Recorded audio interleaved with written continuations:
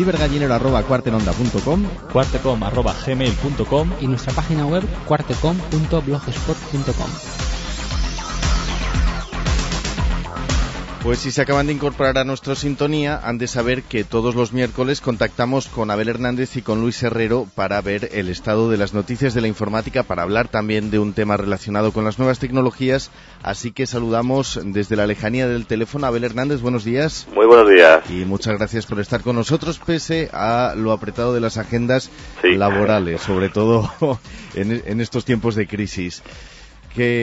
Bueno, vamos a hablar, como les decía, a los oyentes, de noticias, y también vamos a hablar como tema fundamental de productos de Apple, porque ha habido cambios, ¿no? Sí, evidentemente Apple durante estos días ha ido presentando determinadas cosas. Primero hizo un cambio en el hardware de los equipos de sobremesa.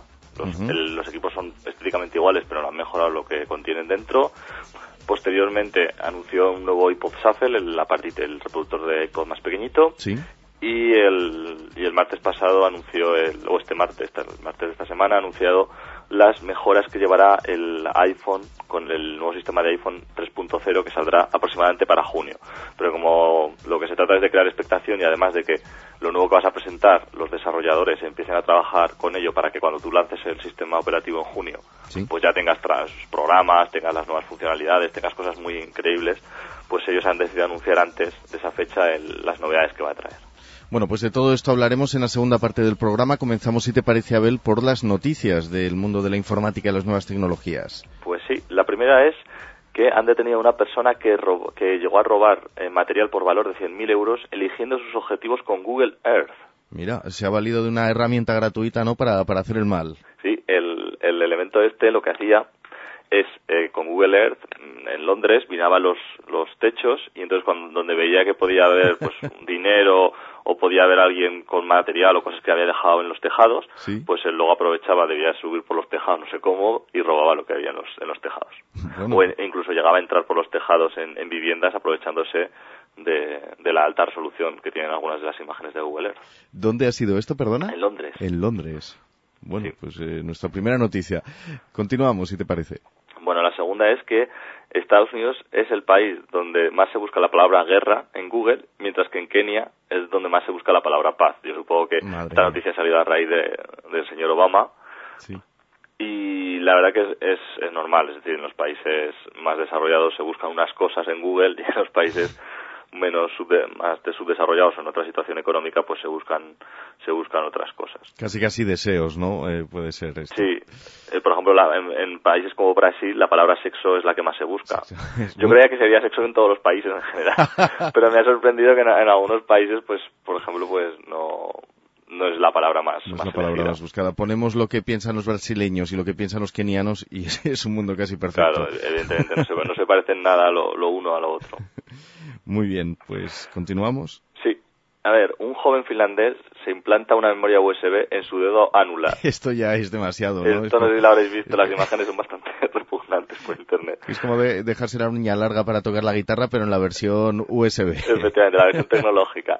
Este hombre, que se llama Jerry Jalava, es un joven finlandés que pues perdió parte del dedo anular hace un tiempo en un accidente de moto. Y este hombre dice, joder, pues si ya he perdido el dedo anular en un accidente de moto, pues ¿por qué me implantan un lápiz USB? Entonces se dio a un hospital. Yo supongo que el médico de cabecera, cuando le contó la historia, pensar, pero este hombre, Dios mío, ¿de dónde le han sacado al psicólogo? Pero parece que al final alguien ha debido aceptar y le han implantado una memoria USB en el dedo. Entonces lleva como una especie de tape de goma para que parezca un dedo, y se puede conectar directamente a la llave USB. Qué fuerte. Tú imagínate el susto que le tiene que dar a la suegra a este señor cuando se saque la tapa. Madre mía, los piratas llevaban un gancho y ahora se lleva un USB. Miedo. Esto es casi cosa de cyborg. Bueno, pues a ver, supera esto. Bueno, pues los videojuegos de nuevo en el punto de mira.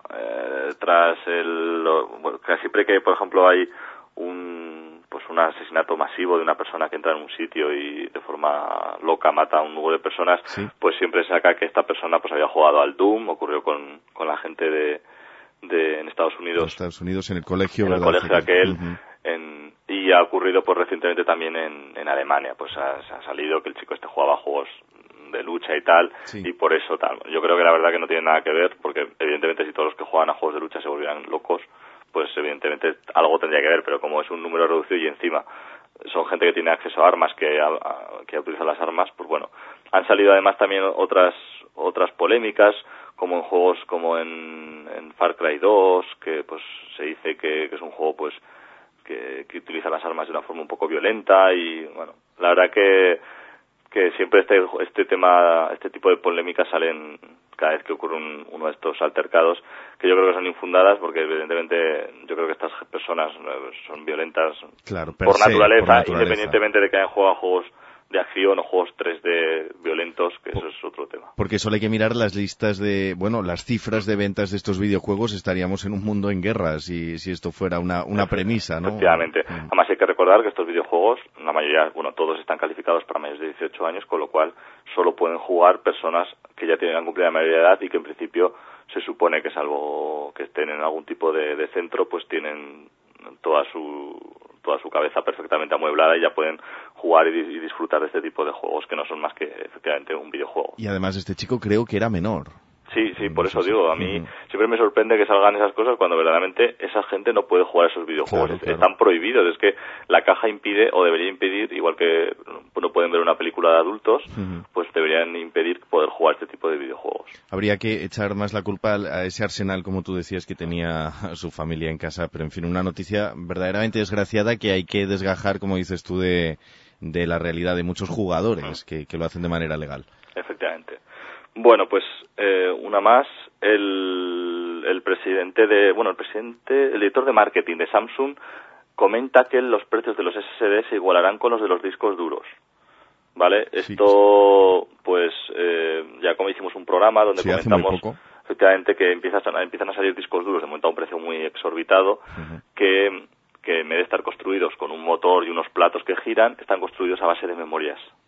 ¿Qué ventajas tienen? Pues evidentemente su duración, su durabilidad será enorme, son muy rápidos, pesan poco, no hacen nada de ruido, es decir, son todo beneficios. El único problema, el precio. A día de hoy el precio es altísimo. Entonces esta persona de Samsung, que es, pues no sé si es el segundo o el tercer mayor fabricante de discos duros en el mundo, comenta que muy probablemente en 2-3 años estemos hablando de que los discos duros SSD se equiparen en precio a los normales. Nosotros ya vaticinamos esto en el programa que comentamos, porque tampoco es tan difícil de pensar o de imaginar. Es el futuro, me acuerdo que decíais, que está claro, ¿no?, que va a tender a esto. Efectivamente. Y bueno, tardará más, tardará menos. Esto ya dependerá un poco del mercado, de la demanda y de muchas cosas, pero vamos, acabará llegando. Pues muy bien, nos alegramos. Ponemos nuestras vías de contacto y enseguida nos metemos ya con los productos de Apple. cibergallinero@cuartenonda.com, cuartecom@gmail.com y nuestra página web cuartecom.blogspot.com. Cuarte en Onda 107.0. Que seguramente le interesará mucho a aquel oyente que nos esté escuchando y que sea un fiel, como muchos de nosotros, a los productos de Apple. Efectivamente.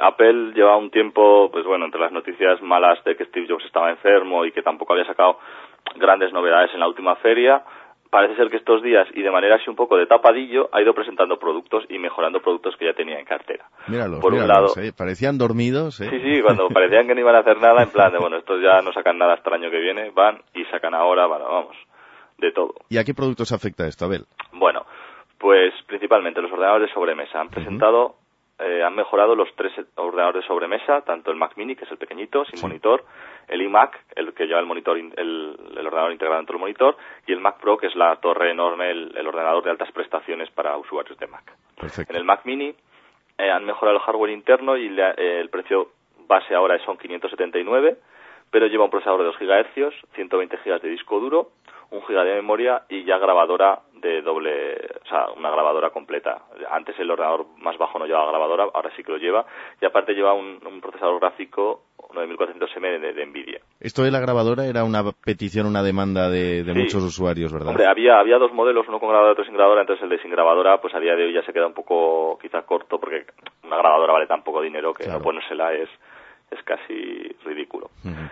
El siguiente modelo que cambiaron es el iMac. El iMac, pues han quitado ya los modelos de menos de 20 pulgadas. Hay un modelo ahora más con monitor, solo un modelo de monitor de 20 pulgadas y el resto son de 24. El de 20 pulgadas vale 1079, Sí. ¿vale? Que lleva 2 GB de memoria, un procesador de 2,66, 320 GB de disco duro y la misma tarjeta que el Mac Mini.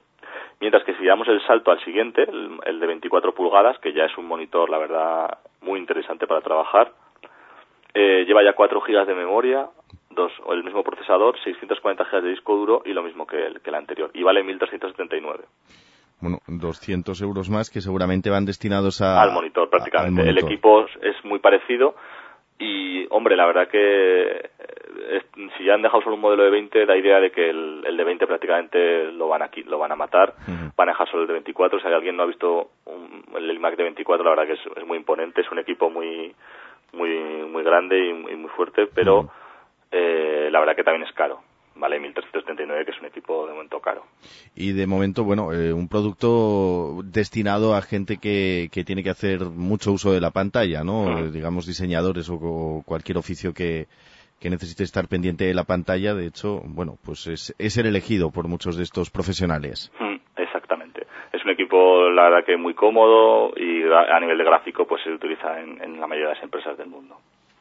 Perfecto. Bueno, el otro equipo que han modificado es el Mac Pro, que es un equipo ya muy caro, para mi gusto. Sí. El más barato, hay dos modelos Mac Pro, el más barato vale 2.199 euros y solo es la torre, es decir, aparte de comprarse el monitor. Ya está bien. Eso sí, pues lleva un procesador enorme, 3 GB de memoria, y el modelo más caro, que tiene 8 núcleos, o sea, dos procesadores de 4 núcleos, Sí. y vale 2.899 euros. Ahí está. 2.800. ¿También solo la torre? Solo lo Solo que la es torre, CPU? sí.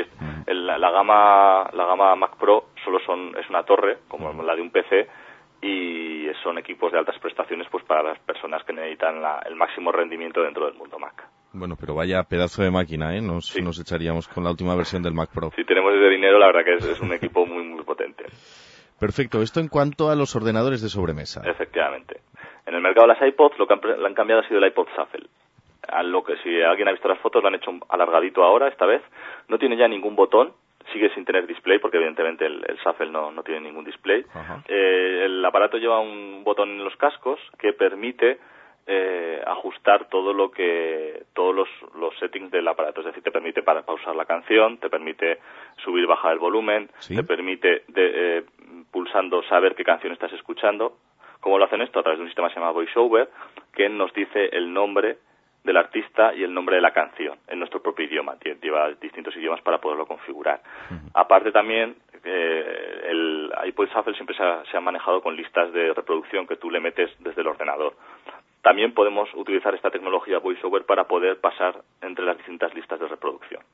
Bueno, un sistema de reconocimiento de voz integrado en el iPod Shuffle. ¿Incrementa mucho esto el precio, Abel? No, la verdad que el aparato es muy competitivo. Solo han dejado un modelo de 4 GB, eso sí que es verdad. Sí. Lo tenemos en plata y en gris.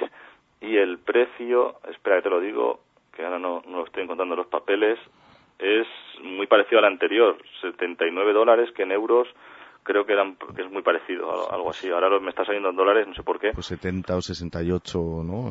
Hablando de euros. Sí, yo la verdad que lo he visto muy parecido al precio en España, 75 euros. 75 euros. Bueno, exacto. Pues no lo han subido mucho más, es mucho mejor, pesa menos que el anterior, uh-huh. y bueno, solo han dejado ya un modelo de 4 GB porque tampoco tenía mucho sentido tener distintos modelos. Han quitado los colores, uh-huh. que hasta ahora tenían todos los colores, pues ahora ya han dejado el plata y el gris y se han sacado. Bueno, lo malo es esto, que se te rompen los cascos y se te fastidia medio parece ser que los cascos evidentemente llevan un chip para manejar toda esta funcionalidad.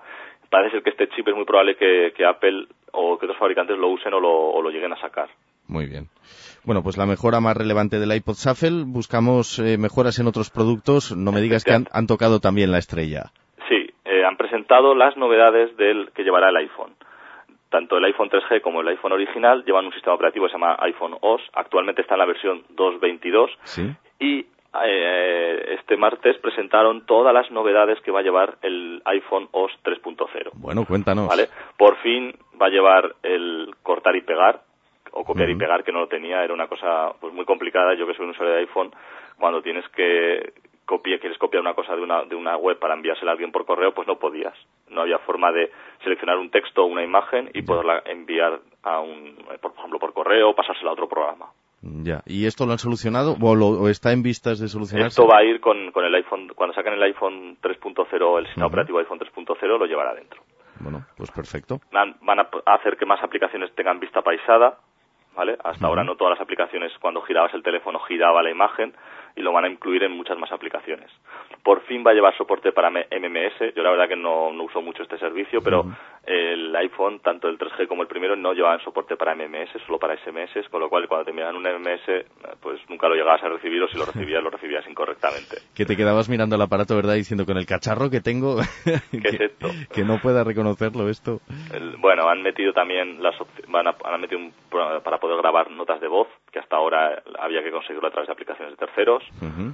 Soporte para poderte sincronizar con calendarios online, con un formato que se llama ICS, que es muy muy común a día de hoy. Van a mejorar la aplicación de bolsa que llevaba dentro, para poder pues visualizar la bolsa de forma más sencilla. Sí. Por fin, una cosa que era para mí vital, es que cuando metías una nota en la aplicación de notas del iPhone, ahora las vas a poder sincronizar con el PC. Era muy curioso porque tú las metías en el iPhone, recordar no sé qué, y luego no las podías sincronizar con nada, con lo cual más te vale no perder el iPhone porque perdías las notas que te habías... Perdías tu agenda, claro. Efectivamente. Y estas son las grandes novedades que han presentado. Es muy probable que lleve más cosas el iPhone, porque se rumoreó al final en las preguntas y en las charlas que es posible que llevara un nuevo sistema, o sea, que soportara el sistema Bluetooth estéreo A2DP y alguna otra cosilla, pero son cosas que ya se irán viendo. Es decir, esto hasta junio no sale. Estas fueron las novedades que seguro que van a llevar, y las otras las irán sacando poco a poco. Bueno, pues esperaremos ese momento. De momento, por las informaciones que nos das, bueno, tiene buena pinta estas nuevas mejoras, optimizaciones en uno de los productos estrella de la casa Apple. Si te parece, Abel, y si no nos queda nada en el tintero, ¿nos vamos ya con los gadgets? Sí. De acuerdo. cibergallinero@cuartenonda.com, cuartecom@gmail.com y nuestra página web cuartecom.blogspot.com.